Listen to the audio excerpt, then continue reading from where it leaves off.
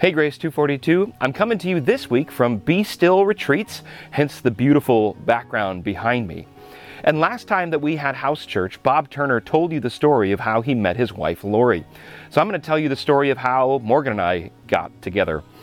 I had played a cowboy in our school's musical when I was a junior in high school, and our winter formal was coming up, and Morgan had asked me, after seeing me on the stage, she asked me if I would accompany her to the dance. We ran in the same social circles essentially, so I took her up on the offer, which led to a few months of dating, and then ultimately I asked her out on Valentine's Day of 2002, and we've been together ever since. I like to call us one-hit wonders because we've dated nobody but each other, so I don't know what it's like to date anyone else but Morgan. I've only ever been with Morgan, and neither of us know what it's like to have a breakup, so that's pretty awesome. An interesting take on this story is that recently a mutual friend of ours from high school who ran in the same social circles as ours became the vice president of General Synod for the Reformed Church in America. This friend of ours is a pastor in the RCA in Long Island, New York. And as I was looking for photos of that first snowball that Morgan asked me to, I found this group photo, and I'm actually sitting next to this friend of ours who's now a pastor in Long Island, New York. And Morgan had told me, she said, I had considered asking that other friend to dances as well, because I liked him as well, and he's a great guy. And Morgan said to me after reading this news about him becoming the vice president in the RCA, she said, well, I guess this confirms I have a type, and that type is pastor. Well, I'm blessed that I wound up with Morgan. And I tell you that story about how I met Morgan, how I met my wife, because Proverbs 31:10 that Aubrey read for us today talks about a godly wife. Look at Proverbs 31:10. It says, "Who can find a virtuous and capable wife? She is more precious than rubies." Now, many of us have heard about the Proverbs 31 woman, and that's because chapter 31 is a portrait of an incredibly godly woman. Specifically, it's a picture of a godly wife. Now, this part of Proverbs is actually not from Solomon. Look at verse 31 of chapter 31. "The sayings of King Lemuel contain this message, which his mother taught him." This portrait of a godly wife is from the mother of King Lemuel. We don't know who King Lemuel is, but verse 1 tells us that the portrait was being passed from King Lemuel's mom to King Lemuel. And now the portrait is being passed on to us. Now you might be a wife, but there's even more of you that aren't wives, and there's even more of you that aren't even married. And so I want to explore Proverbs 31 through 4 different categories of people, so that even if you're not a wife, which odds are you're probably not a wife, but even if you're not a wife, I think Proverbs 31 has words of wisdom for you. And we're going to explore Proverbs 31 through those 4 categories. And if you don't fall into one category, you'll fall into another. Here are the 4 categories. Proverbs 31 has wisdom for wives. It has wisdom for husbands. It has wisdom for wife hunters. And lastly, it has wisdom for all of us. Let's look at the first category. Proverbs 31 describes a wife, so we'll look at wives first. Look again at our popular proverb for today, and this time we'll read out of the NIV. Proverbs 31:10 says, "A wife of noble character, who can find? She is worth far more than rubies." The wisdom from Proverbs 31 for wives is to value character above wealth. And wealth might even just be a signifier for all of the things the world has to offer. Wives are to value character above all of the offerings of this world. Look at Proverbs 31, verses 25 to 27. This is almost a mini portrait within the portrait, almost a 3-verse summary of this entire portrait of a godly wife. Look at verse 25. "She is clothed with strength and dignity, and she laughs without fear of the future." Do you see what her clothes signal about her? She's not wearing earthly wealthy clothes. She's not wearing Gucci. She's not wearing Louis Vuitton. No, her clothes are strength and dignity, which are character attributes. She's clothed in character. She's strong and she's dignified. Dignity is the quality of being respectable. It's being worthy of respect. She's wearing character clothes, not rich clothes. And then the portrait continues in verses 26 and 27. When she speaks, her words are wise, and she gives instructions with kindness. She carefully watches everything in her household and suffers nothing from laziness. In other words, she is a woman of character. Out of her character flows her kindness and her instruction and her hard work. She is a woman of character.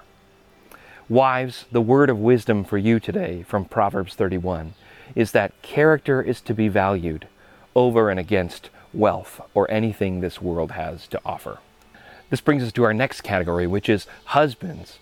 Now, husbands, you might look at this woman portrayed in Proverbs 31, and you might be thinking, I wish my wife was a little more like that. And before you point the finger at your wife, you have to point it squarely at yourself, which is the biblical way. And this is what Proverbs 31 does for us as well. Look at verse 23 of Proverbs chapter 31. Her husband is well known at the city gates, where he sits with the other civic leaders.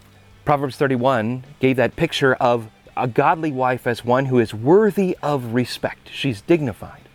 But now here is the husband who is sitting at the city gates in a position of respect with the other leaders of the city leading their place of residence.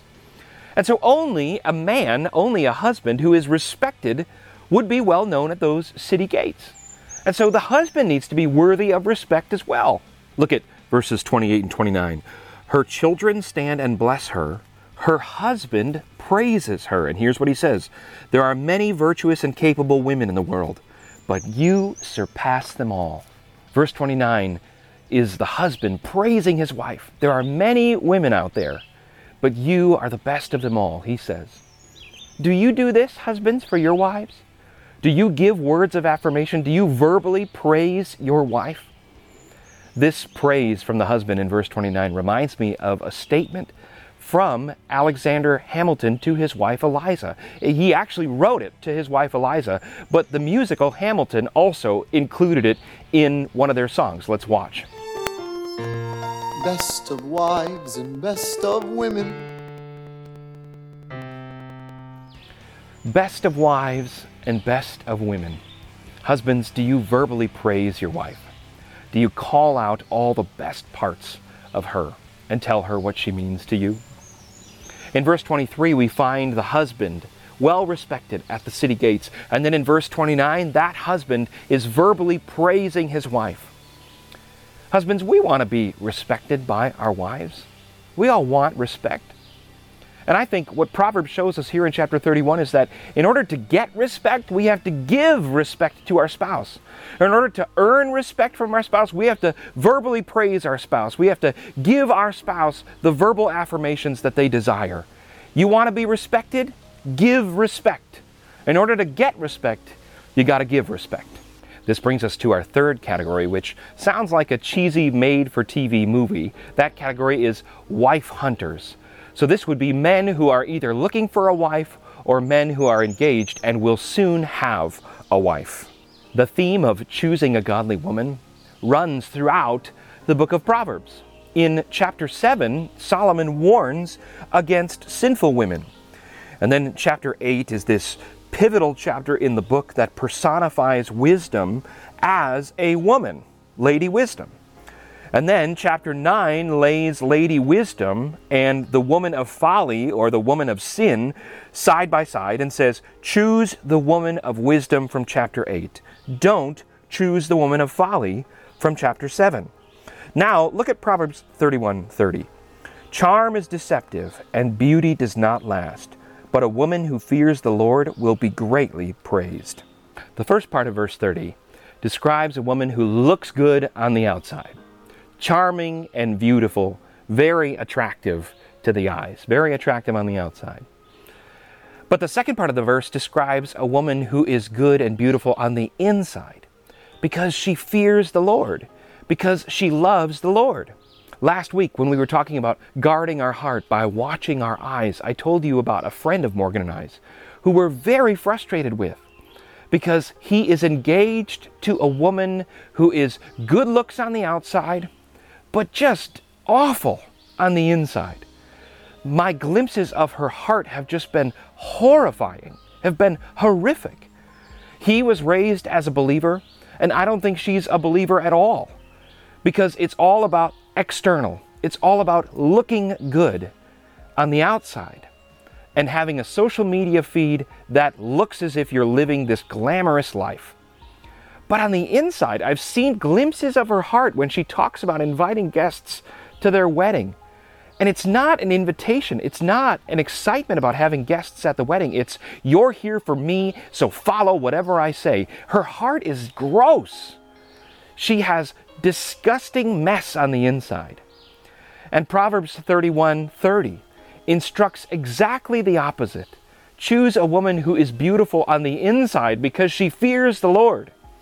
Do not get caught up in outward beauty of charm and good looks. So wife hunters, if you're looking for a wife or if you're engaged, make sure the woman you're pursuing fears the Lord on the inside. And don't get distracted or swayed or lulled by outward beauty and charm. It's what's on the inside that counts. Choose a woman who fears the Lord. This leaves the final category, which is everyone. So if you haven't fit into the previous 3 categories, this category is for you. And for this category, we have to flip to the beginning of the book. So flip all the way to Proverbs chapter 1, and we'll read verse 1 and we'll read verse 8. Let's look at Proverbs 1:1. These are the Proverbs of Solomon, David's son, king of Israel. And now look at 8. Here's Solomon instructing his son. My child, listen when your father corrects you. Don't neglect your mother's instruction. So Proverbs opens with a father, Solomon, passing on wisdom to his kids. And what is that wisdom? Well, look at verse 7. Fear of the Lord is the foundation of true knowledge, but fools despise wisdom and discipline. So at the beginning of the book, in chapter 1, Solomon is instructing his child to fear the Lord. Now flip to the end of the book, chapter 31, which is the chapter we're studying today. It's actually the last chapter in Proverbs. And look again at verse 30, which is the second to last verse in the book. Charm is deceptive and beauty does not last, but a woman who fears the Lord will be greatly praised. Now remember that these words of wisdom about choosing a woman who fears the Lord are coming from King Lemuel, and these words of wisdom were passed to King Lemuel from his mother. So do you see how the book begins and ends? Proverbs begins with Solomon instructing his children to fear the Lord, and it ends with King Lemuel's mother instructing him to fear the Lord. So the words of wisdom for everyone this morning are the same that they were when we started this series, which is to fear the Lord. Fearing the Lord is wisdom. And in week 1, I used scholar Walter Kaiser's definition of fearing the Lord, where he says, fear of the Lord is a reverential awe of God. While I was writing this sermon, I was receiving text updates from our deacon Karen Barnes about her son who was in a very serious motorcycle accident on Sunday.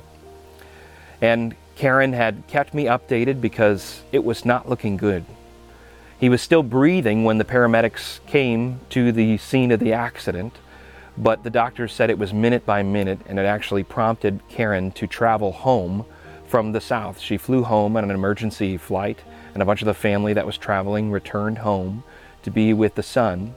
And I knew from Karen's messages to me and from my phone calls with her that before Karen flew home that it was very possible that Karen might not get to be with her son ever again because of how serious the accident was. And so we just began begging the Lord. We said, God, do a miracle. You're sovereign. You can do it. You cause all things to work for the good of those who love you. And we started just claiming Scripture and praying Scripture back to the Lord and saying, Lord, do a miracle. Your son Jesus says, what to Bartimaeus, what do you want me to do for you? Well, if you're asking that to us, then heal Karen's son. And I was receiving these text updates, and with every update there was just a little bit of progress. And just a little bit of progress. And then overnight there was a little more progress. And then I received this update that Karen had arrived back to Milwaukee, got to go to the hospital, be with her son, and that she actually experienced just a few moments of consciousness with him, where he woke up and looked at his mom. He didn't say anything, but he woke up and looked at his mom. And the doctors had upgraded his position, still critical, but he was stable. It went from minute by minute to stable. And I just sat back and was in awe that over 24 hours, it went from, we don't know if he's going to live, to stable and moments of consciousness with his mom. That's a miracle. This is fear of the Lord, that we call out to him, that we beg him, and we know he is listening, and then we see him responding to us, and we just sit back and say, wow, that is the awe of God that I'm experiencing this week. The word of wisdom for everyone today is to fear the Lord. And Proverbs 31 is this portrait of a godly wife who fears the Lord. But Jesus is actually the perfect portrait of one who fears the Lord. Look at what's prophesied about the Messiah, Jesus, in Isaiah 11, verses 2 to 3a, and we'll read out of the ESV. And the Spirit of the Lord shall rest upon him, the Spirit of wisdom and understanding, the Spirit of counsel and might, the Spirit of knowledge and the fear of the Lord. And his delight shall be in the fear of the Lord. May our delight be in the fear of the Lord.